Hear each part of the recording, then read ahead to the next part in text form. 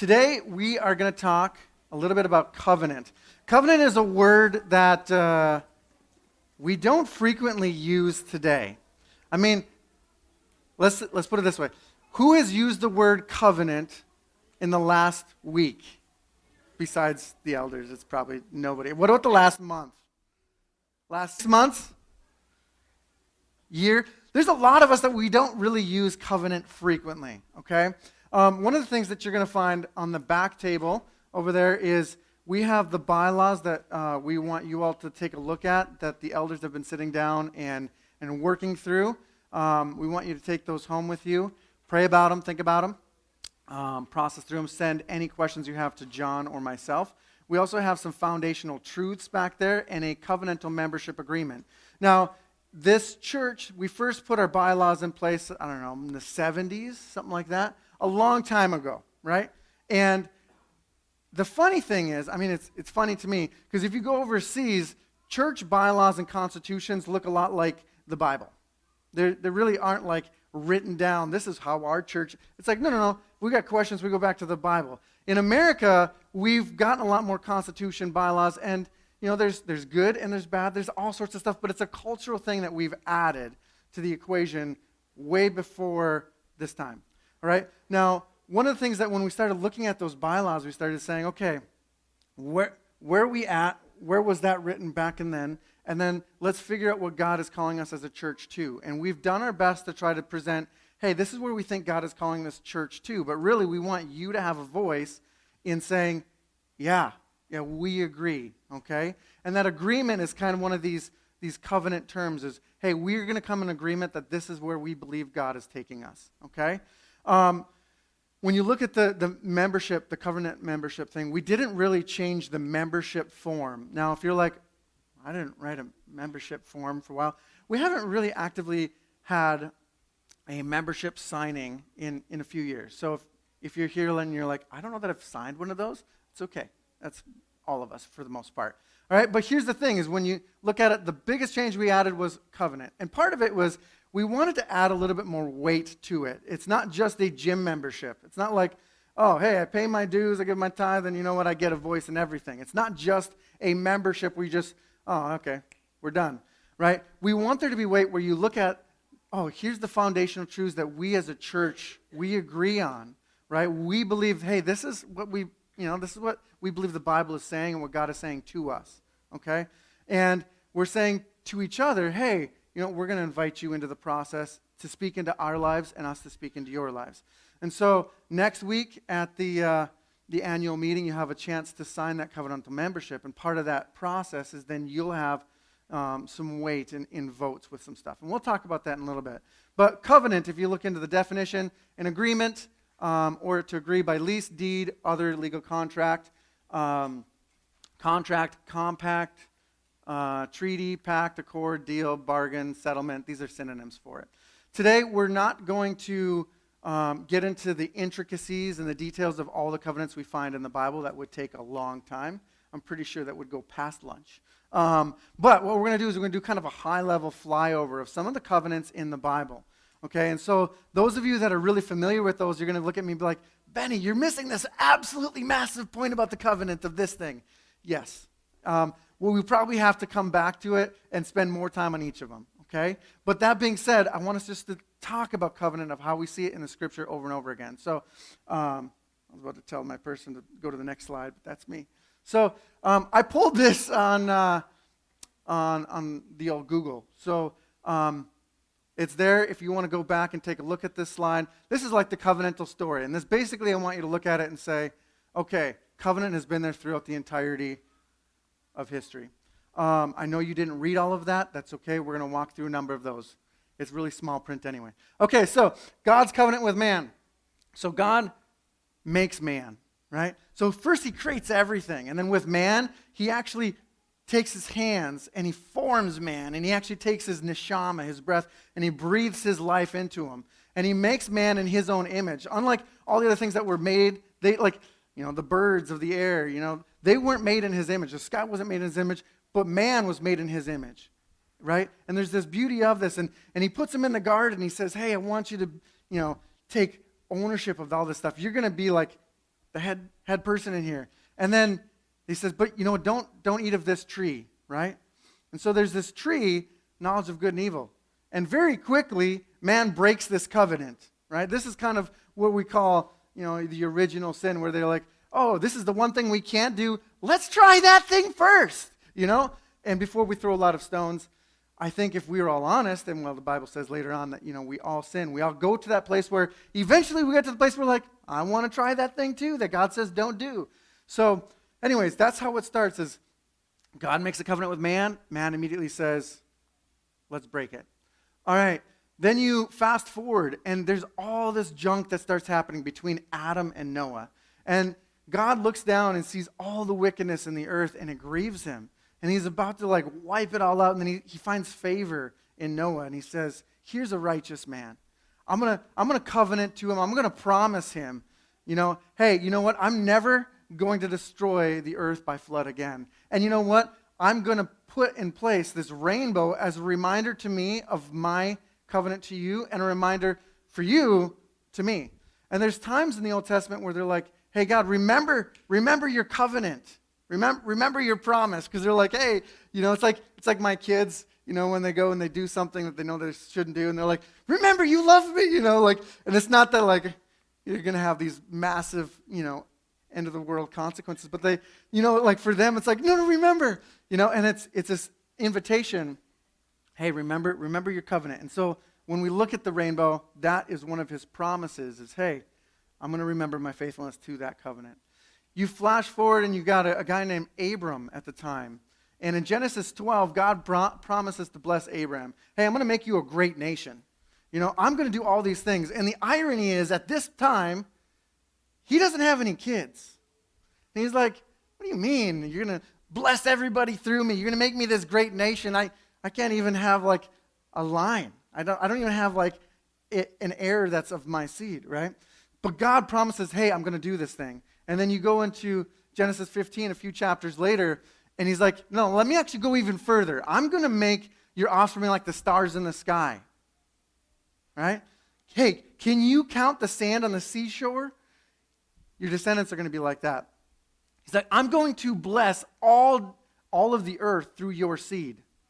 Right? In the New Testament, it's very clear. He says, your seed, not seeds, right? It's a foreshadowing of Jesus to come. Okay? So he's saying all this stuff. Now, at this time, he says, hey, I want you to go and I want you to take 3 of these animals and 3 of those animals. And what I want you to do is I want to cut them in half. And it's like, you're like, wow, it's kind of gruesome when you start looking at Genesis 15. And Abraham, now he's like, he understands this process. So there's something that happened in that day and age. It's like you would cut these animals, you'd have the blood running through, and the 2 people making the covenant would walk through it together. And it kind of symbolizes hey, you know what? If I break this covenant, may it be done to me what we've done to these animals. That's a weight. Let me just let you breathe deeply. That is not going to be what we're going to ask you guys to sign. Okay? All right, you guys feeling a little bit better? That's not the direction we're going as a church. But there's a seriousness to it. And so Abraham goes and he prepares these animals. He cuts them in half. And it's like this process, right? And so he's working all day at it. And he's waiting for God to come in to walk through with him with this covenant. And instead, God puts a deep sleep on him. Okay? And in this sleep, he watches as God goes through this area and essentially makes this covenant. And it's really, really an important thing. We'll have to spend more time on another day. But here, God is actually making a covenant with God on the behalf of Abraham.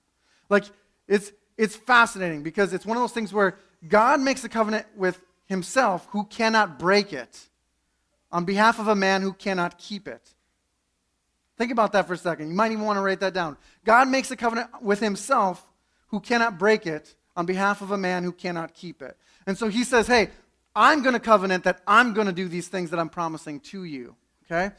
And again, that covenant, you end up seeing Jesus later down the road. All right, so keep going. You've got the covenant with Moses, right? So they leave Egypt. They're going into the desert. And God's like, hey, Moses, I'm going to make a covenant to you. and your people. I want to make you a kingdom of priests, a holy nation. You just need to follow my commandments. And so they give them the commandments, and immediately they're like, oh, let's make a golden calf. That's what we did in Egypt. Again, like we keep, like every time he gives a covenant with man, we're like, oh, what's the first thing we can do to not do that, right? Which, when you start reading in the Old Testament, you're like, no wonder why God keeps getting like he's over and over again frustrated with his people. Like, man, why? Like, I keep trying to give you good things, and you keep saying, oh, let's do the other thing. He's like, no. I want to give you good things. Oh, let's try this. It's like, okay, all I want you to do is everything you want except for this thing. Oh, let's try this thing. It's just, I don't know. It's crazy. I shouldn't harp on them because I'm human and I do the same stuff sometimes. Okay, so you got Moses' covenant, all right? You've got these stories that come into play, right? So Boaz, so our kids downstairs are learning a little bit about Boaz with Ruth and Naomi. But there's a story in the Bible where you have Naomi and her husband, they leave because there's a famine in the land. They go into Moab. Her sons, they get married to Moabite women. Fun side note, if you ever want to find funny, humorous things in the Bible, go and look up the names and what they name of people. So her sons, Nahshon, Chilion, you know what their names mean?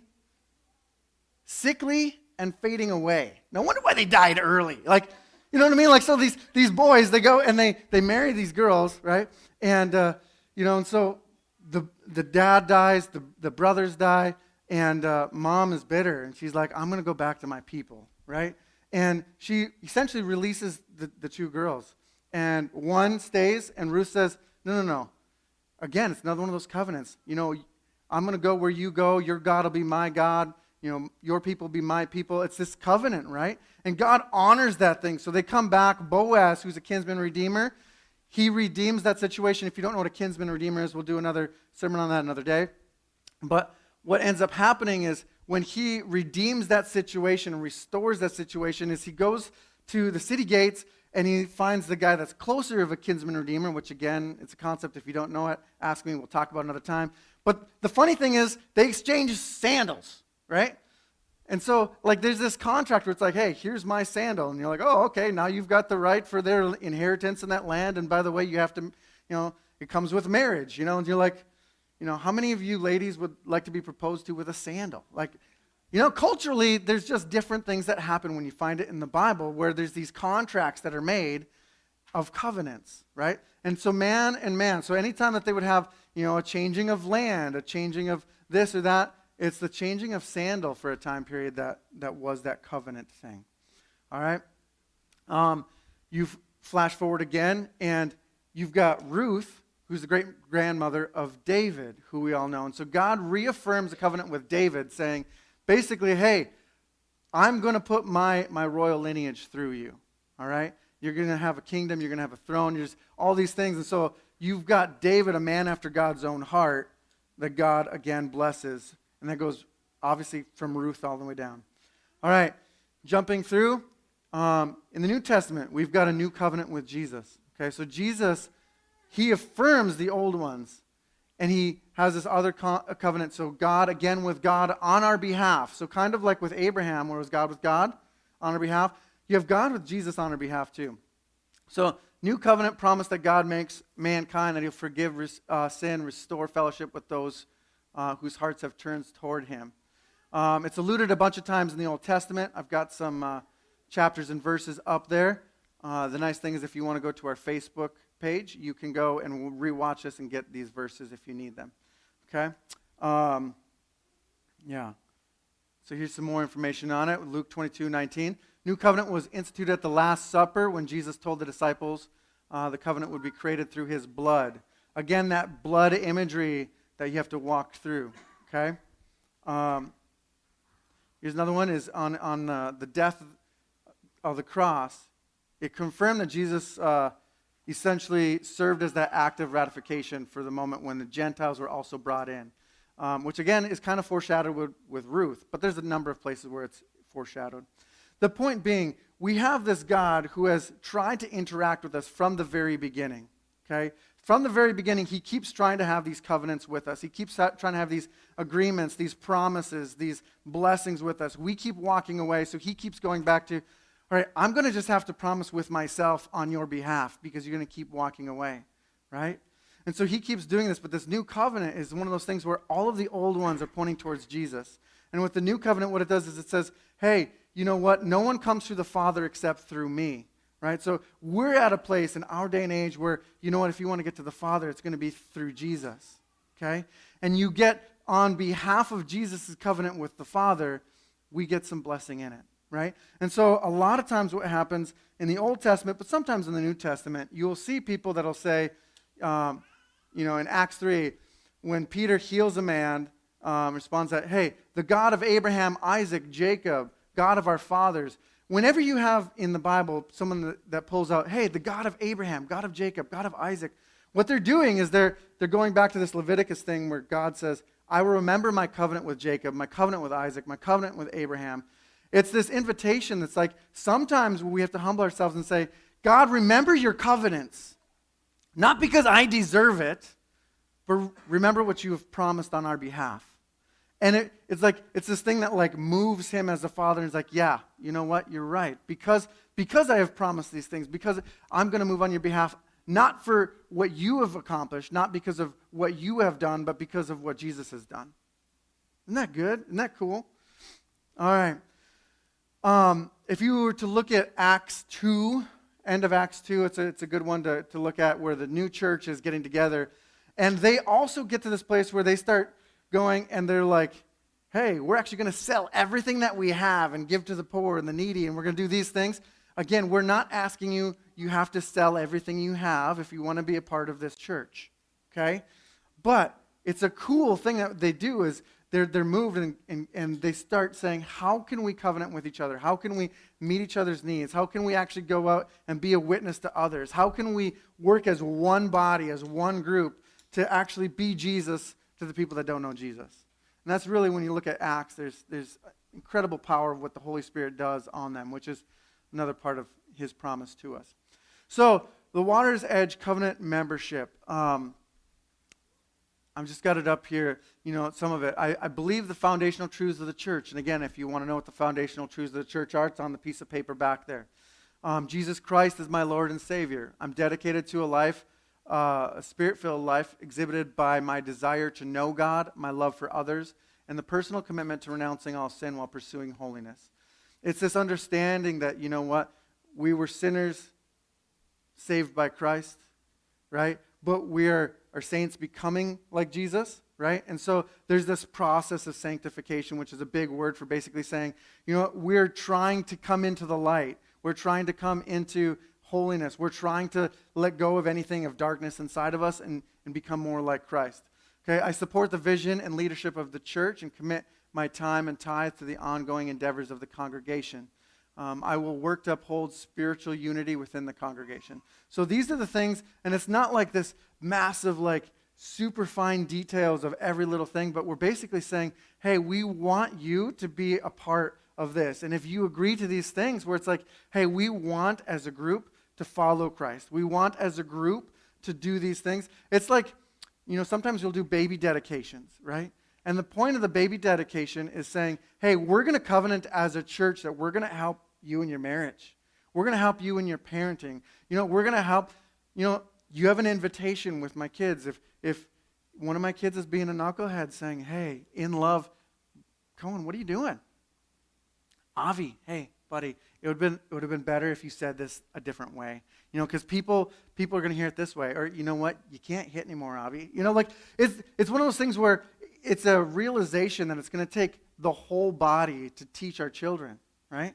And it might be something in my life where you say, oh, Benny's got this really blind spot. Well, you know what?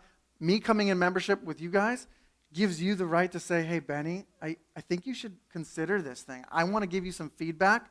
And my job as feedback always, just like your job, is to say thank you, first of all. We honor the fact that it takes courage for somebody to give you some sort of feedback. And if you immediately respond, the thing is, the person that gives it says, they didn't hear a word I said. All they're coming up with excuses, right? Chances are they're going to be a little slower to give you feedback again. Same thing with me. Like, my job is to say thank you, to honor them with it, and then go back home and say, all right, God, what of this do I need to hear? What is true, and what things do I need to change, right? And then go back and affirm that with them. You know what I mean? It's one of those things where, like, that's one of the invitations when we're talking about covenantal membership is you're saying, hey, I'm giving you a space to speak into my life and into my family's life. Okay? There's also going to be this thing where, you know what? That's when we put your name on the list to go downstairs and get to invest in our children. Right? It's because we want to say, you know what? We want you to have a say in our children. We want you to bless our children. We want you to invest in them. Because our children, honestly, there's lessons that you will be able to teach my kids that I cannot. And part of it is, I might say it 1,000 times. Right? But hearing it from somebody else, it's almost like, oh, wait a second. Dad, did you know? Da, da, da, da. Yeah, I've been trying to tell you that for a year. You know? But there's this thing that happens with parenting, right, where that happens. And it's not just parenting. Those of you that are in college, you know what? I want you to have a voice in this stuff too. And I want us to be able to encourage you because some people that are a little bit ahead say, oh, yeah, I remember those years. And you know what? I could save you a lot of time by doing stuff. Those that are my age with children, guess what?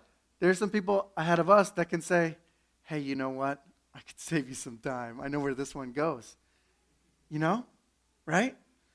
And part of that is we have to have an invitation as a congregation to say, you know what? You've got a space for that. Now, you do not have to sign this covenantal membership agreement. You don't have to, and you are more than welcome to be a part of this church. You're more than welcome to be a part of what we're doing. When we have, days where we're going to dream about what we can do, right? Anytime that there's change, there's opportunity for us to say, hey, what's been working well that we want to keep blessing? What things can we tweak to make great, right? You have a voice in that, right? And you, even if you are not a covenantal member, you are welcome to come and say, hey, what about this? Have you guys considered that? And we would love that, okay?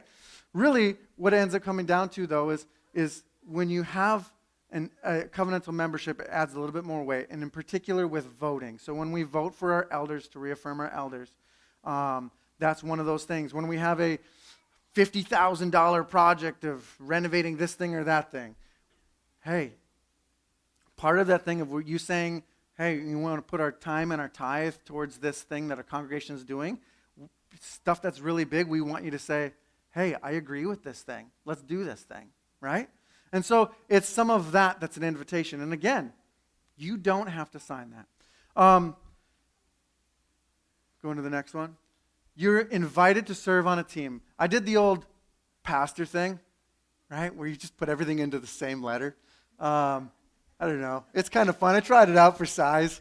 You guys tell me if you like it or not. But you're invited to serve on a team. We're going to be building teams, all right? I'll give you some more vision on that next week. You're going to be invited to give of your time and your tithe, all right? Which, in some ways, actually, part of your tithe should be your time. You're invited to talk the truth to each other. You're invited to teach and to train each other and our kids. You're invited to critically think and dream of solutions. And you're invited to trust each other, okay? That's kind of where we're at. What I'm going to have right now is, can I have the current elders come on up, just so you guys can see them, because this next week we're going to be doing the covenantal membership at the annual meeting, so there's going to be a question and answer time first. And then there's going to be an opportunity for you guys to sign the membership if you are in a place where you say, I agree with this wholeheartedly. All right? And then after that, we're going to be looking at the bylaws, which you're going to have that week. And I'll put them in the email again, too. But there's physical copies on that back table. And with that, you'll have a chance to say, we affirm that these are the bylaws that we want to move forward with. And just so if you guys want to see the old bylaws, let me know, and I'll send a copy of that to you via email as well. The biggest change was honestly kind of a change of heart. And it's not just this church, but in the 70s, it was very common to be very discipline-driven, as in, here's the steps that we're going to discipline you as a member, you as an elder, you as a deacon, you as a pastor. Also, if you don't take this discipline, here's our biblical reasoning why we're going to discipline you this way, and then eventually kick you out. And it's not like that was ever really necessarily the heart of this church, right? it was the common way that you wrote the covenant agreement of constitutional membership. And we looked at it and we said, you know what? The heart of the eldership should be restoration, right? And it should be, hey, these are the steps that we want to do to restore relationship with each other, restore relationship with God, right? That's the unity that we talked about. And with that restoration, you know what? If we exhaust everything else, then we're going to follow biblical, instruction as far as discipline. But that's that side of the equation, okay? Discipline should always have that restoration as a part of it, right? Which is really, when we're looking at it, when we look through the lens of our bylaws, we tried to write it in a restorative process, tried to bring some language back into modern day and not just, big words that not everybody uses all the time. So these men right here, if you don't know these guys, get their number or their email this week, today, and try to send them any questions that you have. Because, again, those that are in covenantal membership are going to have voice and some say into whether we're affirming them. And part of this process is we've realized that, the document that was written 40 years ago, we haven't exactly gone by every word of how it's been set, but we want to affirm that these guys have been in leadership. They've already been in leadership. They've already been investing a lot of time, energy, sacrificing a number of things, a lot of hours of prayer. Their families have been in prayer. Their families have been invested in this process. And so we want to just give it back to you, give you another voice to say, hey, we affirm that these guys are the guys for the transition. Okay? We're going to give you some more insight on what that looks like. Again, bylaws stuff are back there. Take a look at it. If you have any questions, again, of bylaws, ask John or I. If you have any questions of eldership stuff with them, ask these guys. Okay? God, may your intimacy of covenant rest with these people. May you pursue us. May you show yourself faithful. May you reveal your goodness to us. God, I ask that you would bless the work of our hands, bless the dreams of this congregation, and that you would bless the things that you want to do in and through us. God, I ask that you would reveal your strategies, reveal your dreams, reveal just your goodness to this congregation. God, I ask that you would invite us once again into your presence during this worship, that you would bless it and echo it out into our lives and into our workplaces. We ask this in Jesus' name. Amen.